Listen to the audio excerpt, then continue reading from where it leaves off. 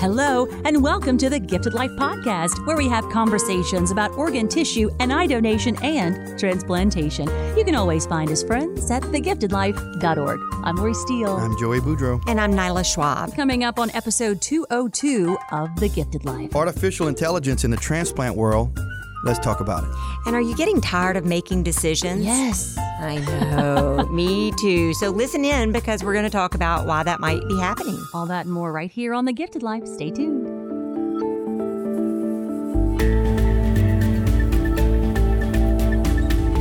Here on the Gifted Life Podcast, we are excited to learn from our new guest and our new friend today. We have Dr.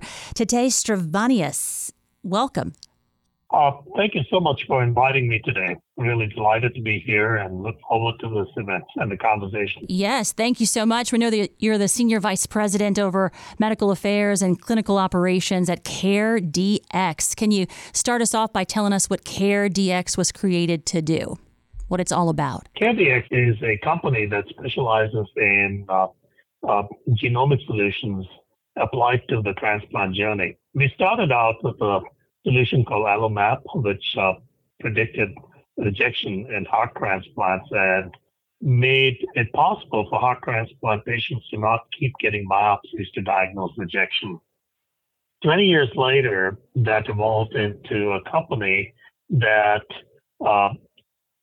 services kidney transplant recipients, heart transplant recipients, lung, liver transplant recipients, to help diagnose rejection early before there's deterioration of graft function. Our principal product is called AlloSure, which uses donor-derived cell-free DNA. In other words, when donor and recipients have separate genomes, their genetic material is different, and those differences can be exploited by using complex algorithms to differentiate in a blood sample how much of DNA is coming after injury from the recipient and from the donor. And that can be used as a signal to see if the transplant organ is injured or not. And the most important injury that they try to get to is rejection of the transplant organ. The kidney especially has the ability to compensate for loss of tissue. And so you may not see a change in kidney function using routine measures such as creatinine or GFR. And it may mask ongoing injury in the kidney, the compensatory process. Whereas what happens when we have a marker like AlloSure is that marker's value goes up, the measurement goes up, before there is deterioration of the kidney function, and it's not subject to those compensatory mechanisms. So you can get to the kidney and perform a biopsy and treat the rejection before there's deterioration in function and irreversible loss of kidney tissue. And this, so we have cutoff values that are correlated with increasing severities of rejection, and especially the more severe forms of rejection, such as antibody-mediated rejection. And this gave us the perfect platform for us to see if we could incorporate other variables that are collected in the context of clinical care into the prediction of whether a person has rejection, and therefore allow that kidney to be receiving the attention that it needs to receive from the caregivers.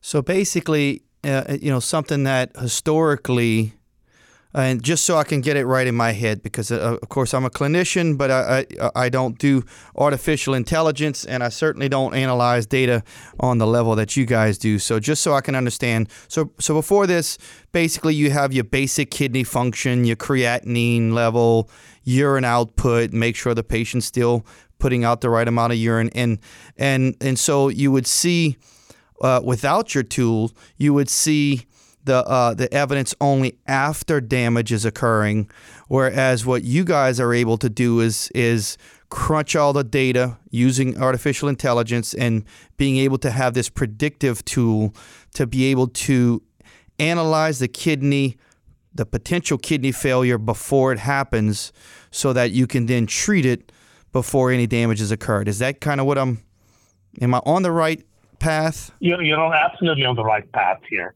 So, and you've actually stated it a lot better than I would have, because I tend to get very technical. The main thing here is that one of the facts that you alluded to is that when a person is making a decision in the clinic or at the bedside, they have to keep a large number of variables in the mind. And we humans don't handle many variables together and weight them the right way and do it consistently all the time. But if machines do that with absolutely unflinching regularity, depending on how well you program them, and the assumptions around those programs.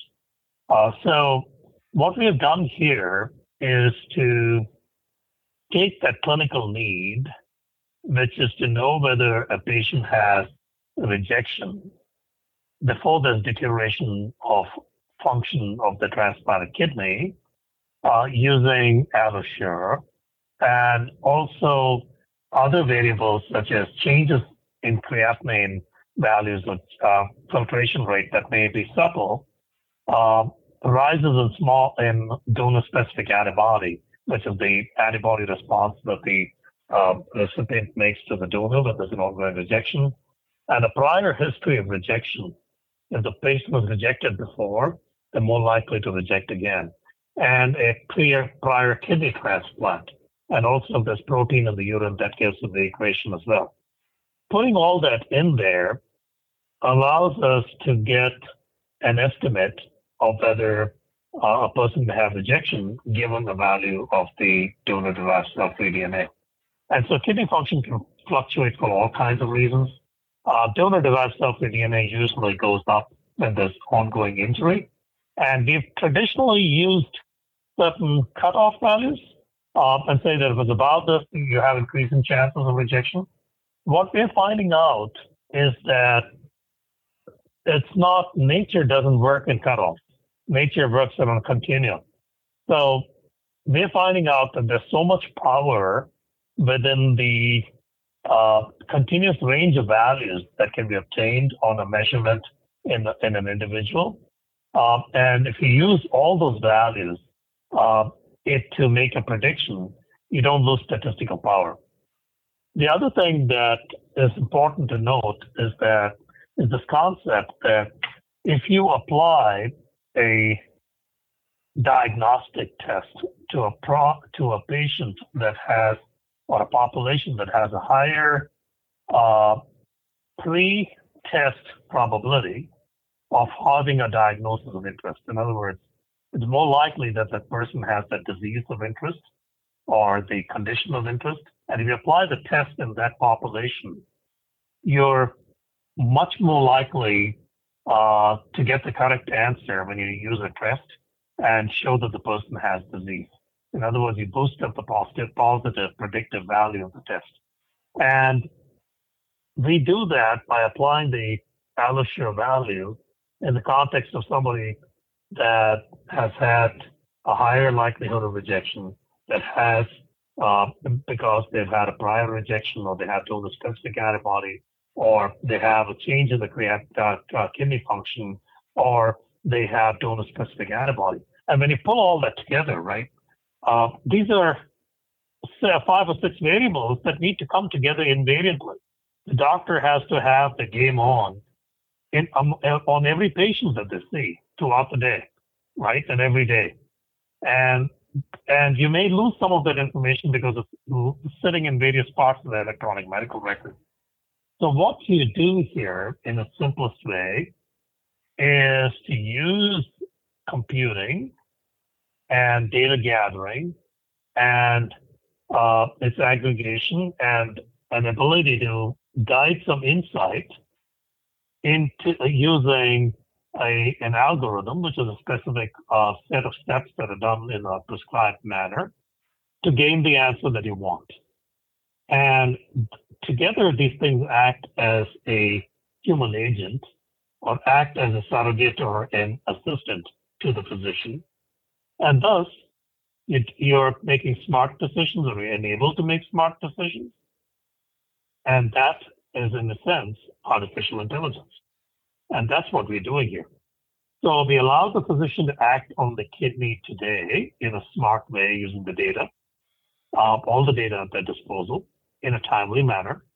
We also make it possible to use data that were obtained in the first year post-transplant to make a prediction of whether the kidney will survive 3, 5, or what the probability of the kidney surviving at 3, 5, and 7 years is. And we have leveraged technologies from our technology partner, Battlestar Transplant Group and OrganX Foundation, who are faculty members at the Hospital Necker in Paris. So basically, and again, so you're able to capture all the data with AlloSure at very timely, in a continuum, like a continuous manner, and continue populating and crunching and analyzing, as opposed to having a provider, a physician looking at things at one point in time and then trying to find, again, I know because I work in the industry and I understand clinical databases, how difficult it is to capture and gather data. So to be able to find it all and then put things together and say, okay, we need to be concerned about this kidney, or we need to do something different for this kidney. So for you guys with AlloSure to be able to have all the data continuously providing analysis so that everything happens a lot more timely than it would have. That's basically it in a nutshell as well, right? So that's what I'm gathering. I'm just trying to make sure that I'm on the same wavelength here. Absolutely. I think you gathered it really well, and you're on absolutely the right wavelength. So the main message here is that the data are sometimes artificially segmented in the cutoff values. Use all the data that you have. Use the power of all the data that you have. Number one. Number two, make sure that diverse data that are needed to come to a decision are incorporated into the model, so that you don't lose sight of any of those important pieces. The next is to be able to do that invariantly in every patient, every time, and not lose sight of it. Even more importantly, and we've not answered this completely yet, one of the things that happens to a patient is that it may not be the same doctor taking care of them each time. And we want the right decision to be made for that patient, as we understand based on the data, each time a patient is seen, regardless of who that person sees, And that's one more thing that we absolutely are aiming to be driving towards. And that needs to be studied, with rigor in the future. So, can I ask a question? Sure. Okay. Okay, so I'm not clinical, so this is going to make it harder on you.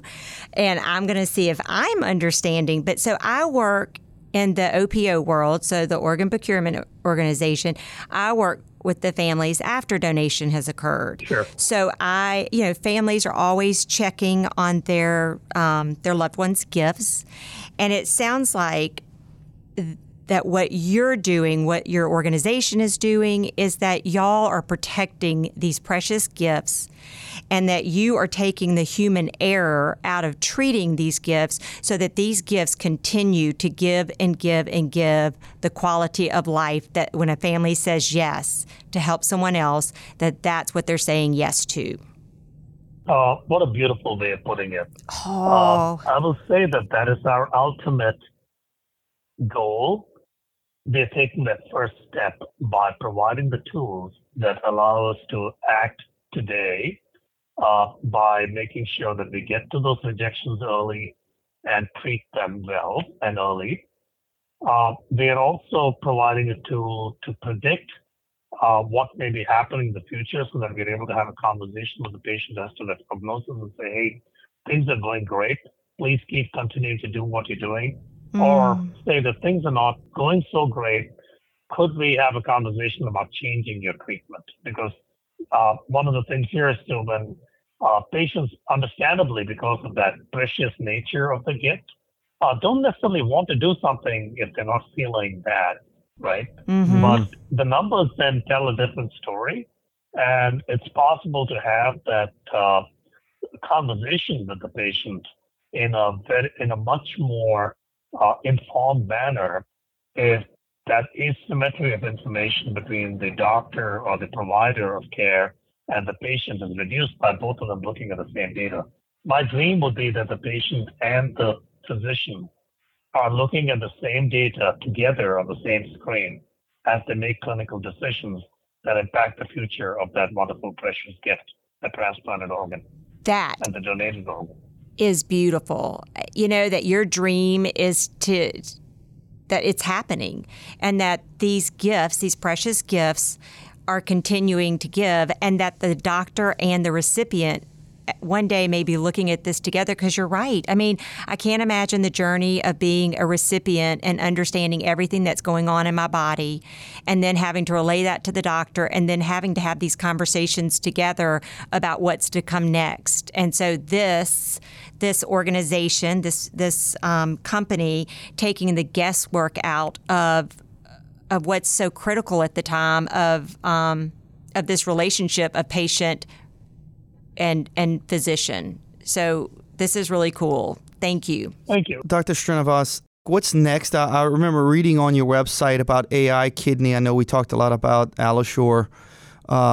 What's the difference in that? Like, how are those two programs different, and where do you see that next? The foundation of AiKidney for making a decision about the biopsy and helping guide the clinician towards, which patient has a higher probability of rejection. We're not saying which patient needs a biopsy or not, but more in terms of which patient is more likely to have a rejection.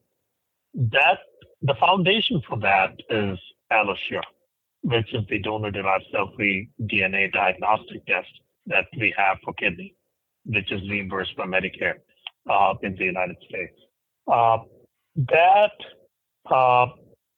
was a freestanding test, and now we are incorporating patient-level data and using all the values of AlloSure across the spectrum and the range of values to make a calculation as to what the probability of rejection is in a particular transplant patient to help inform the clinician in making decisions on how to take care of that patient.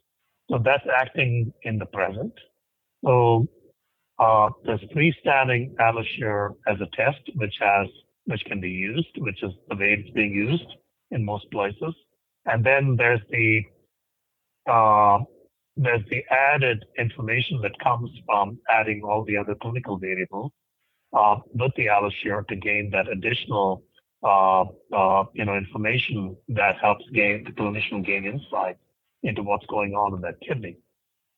The second part of that we've added on to it is to take our pre-existing offering, which is called iBox, or the integrated box, that took the kidney function at 1 year, the biopsy findings at 1 year, donor-specific antibody at 1 year, and the and protein in the urine at 1 year, to give us prognostic estimates of what would happen at 3, 5, and 7 years after the transplant.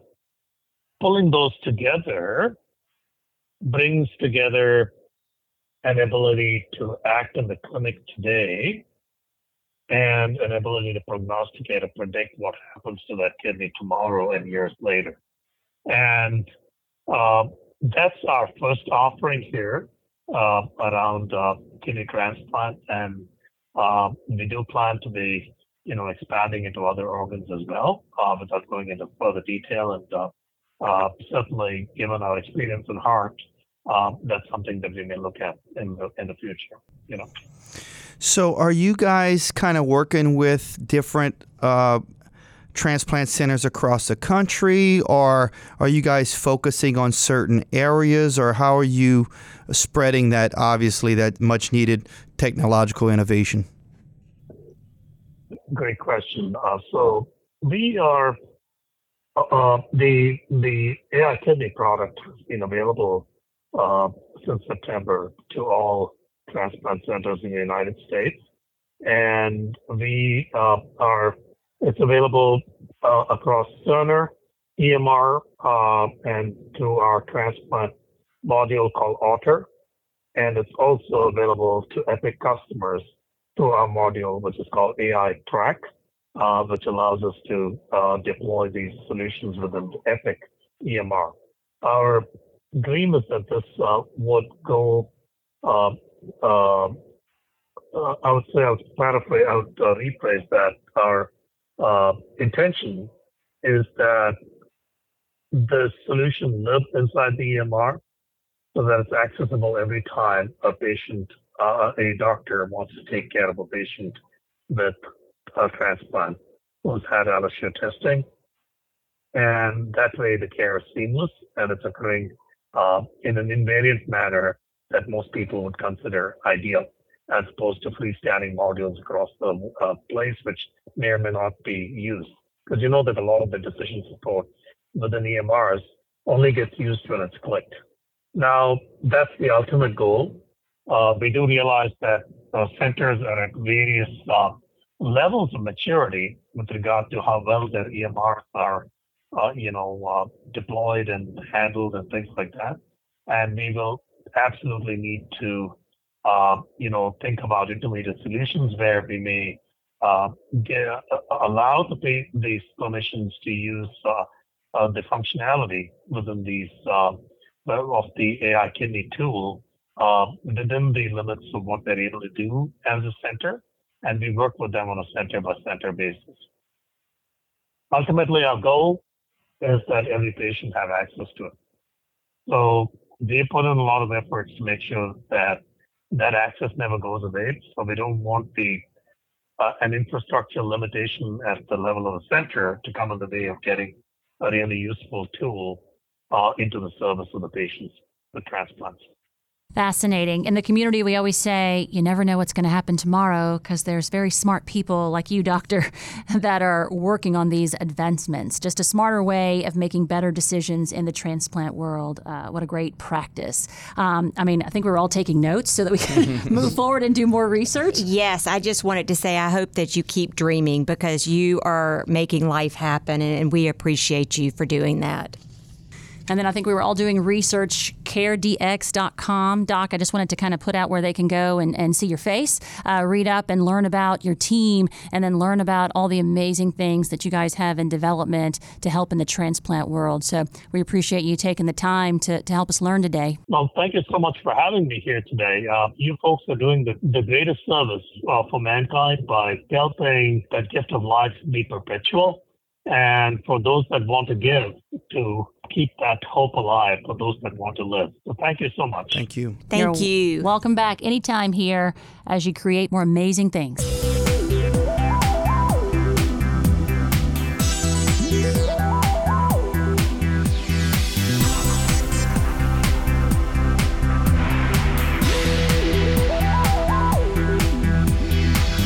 Time to take a moment for mental health here on the Gifted Life Podcast. Yeah, and listening in to Dr. Srinivas and all the decisions he's got to make, this is a perfect episode here to introduce decision fatigue. Yes. Oh, I thought about bringing that up while he was talking, but I thought, no, I don't want to stop his rhythm.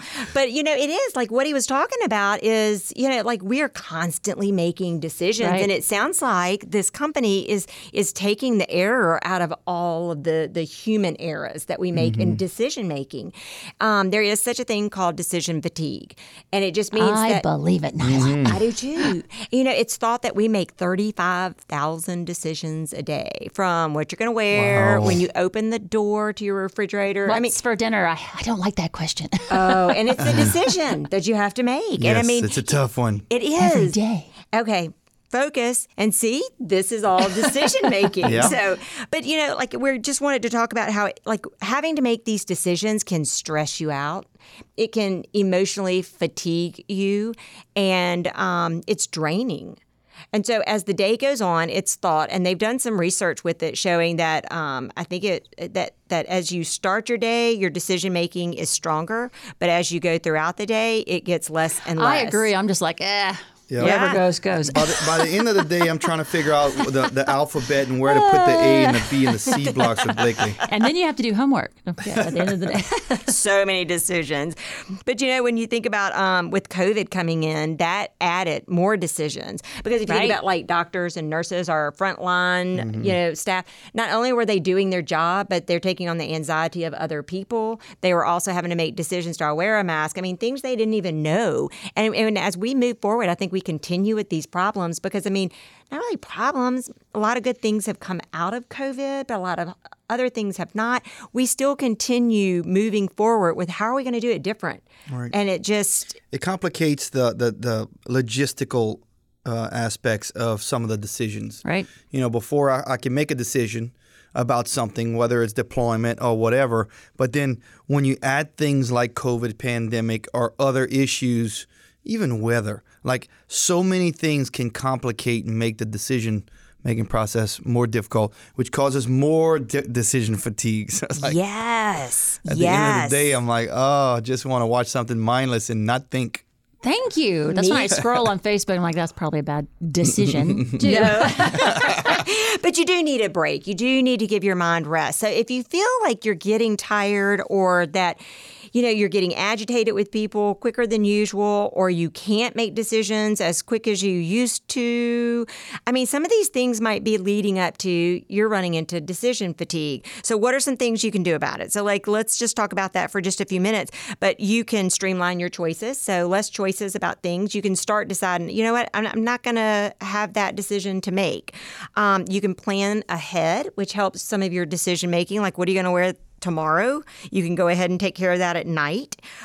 You can also try to delegate decisions. If you try to micromanage a team, maybe letting your team members take on more responsibility. You might let your kids make some of the decisions, which empowers them. You can even let your friends make the decision, like if you want what restaurant do you want to go to? What do you want to eat? I'm not hungry.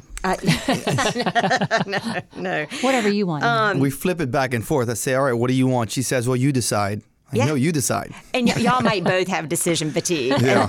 So you want to also stop guessing yourself. Have you ever made a decision and then you go back and you just think, on the maybe. important things, like some, it's like the outcome. It's like, what's for dinner? Like whatever I decide is going to be fine. But then like some decisions that may impact the children or something, like do you get the flu shot or, different things, like so much you need to weigh. Yeah. So make those big decisions in the morning. Save the little ones for later. But once you make a decision, be happy about it. Just go with it. Nothing you can do about it now. Yep. And then making daily routines. The more routines you have, the less you have to think about. And then one last thing is, if you feel like it's really becoming overwhelming, always seek help. Right. I like it. Maybe you have a topic you'd like us to cover here on the Gifted Life podcast. It's easy. Email us, info@thegiftedlife.org. In our question and answer segment today, I'm considering becoming a living donor. How do kidneys get matched if I don't know someone waiting? I love that they are thinking about it, that they're doing research, that they're asking questions. That's what we want you to do. Joe, you want to fill them in on the answer? Yeah, well, I'll kind of go around it two different ways. One, if you are just becoming an altruistic kidney donor, meaning that you're just donating out of the goodness of your heart to no one in particular, what happens is whichever transplant center you choose, they will then be able to match. They'll take what your blood type. They'll take your size because that all matters, and then they'll do antigen testing, HLA antigen testing for a lot more specific testing. That way, less anti-rejection medicine is given for the potential recipient. The more of those that you match up. But vice versa, if you do know someone who needs a kidney and you want to donate to them and you don't match up, then there is still an answer for that as well. and that's through kidney pair donation, where the gist is that you will then be matched up with someone else who's paired with someone else and starts a chain, sometimes up to 5, 6, 8, 10 people long. I love those stories. Yeah, and then it ends up coming back to finally the person that you intended on originally donating to. So that person doesn't get your kidney directly, but indirectly still gets the benefits of your kidney donation. And we've actually talked about this in a few episodes. You can go back, guys, listening to our episode 169, also 176, and the last one just a couple episodes back, 196, where we had different versions of kidney pair donation spoken about. Wow. And maybe you want to learn more. LOPA.org/donation is one of the places where you can go, or UNOS.org, UNOS.org, or send us your questions here. Yeah. So if you do have a question, let us know. You can call 504-648-3477.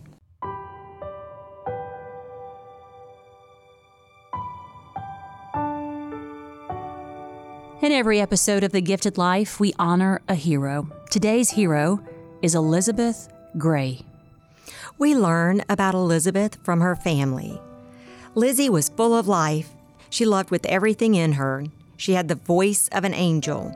Lizzie had the most beautiful smile and personality to match. She would give anyone the shirt off her back. Our baby saved 2 lives by donating her organs.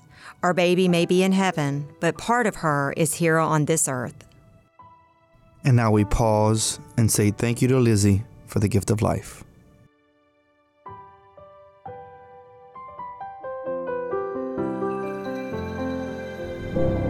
All right, guys, we are closing the books on episode 202 of The Gifted Life. Thanks for listening. Remember, you can register anytime as an organ, eye, and tissue donor at registerme.org. Yeah, this one was certainly one where my brain feels like it's exploding here. I have decision fatigue just listening in.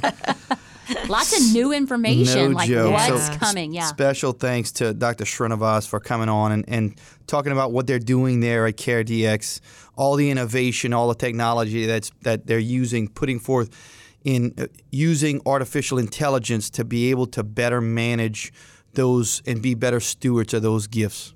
Guys, we want you and your friends to learn with us, so spread the word. The best place to find us, The Gifted Life, is on our website, thegiftedlife.org. Listen there and find links to listen on Apple Podcasts, Google Podcasts, Spotify, iHeartRadio, Pandora, or wherever you listen to podcasts. And if you listen on Apple Podcasts, please give us a 5-star rating. It really helps others find us. All right, we're talking about social media now. You can like our page on Facebook. We're The Gifted Life Podcast. You can also follow us on both Twitter and Instagram at Gifted Life Pod. Thanks for listening. Spread the word about the Gifted Life Podcast and go out and do something you wouldn't normally do to help us make life happen. Thanks, guys.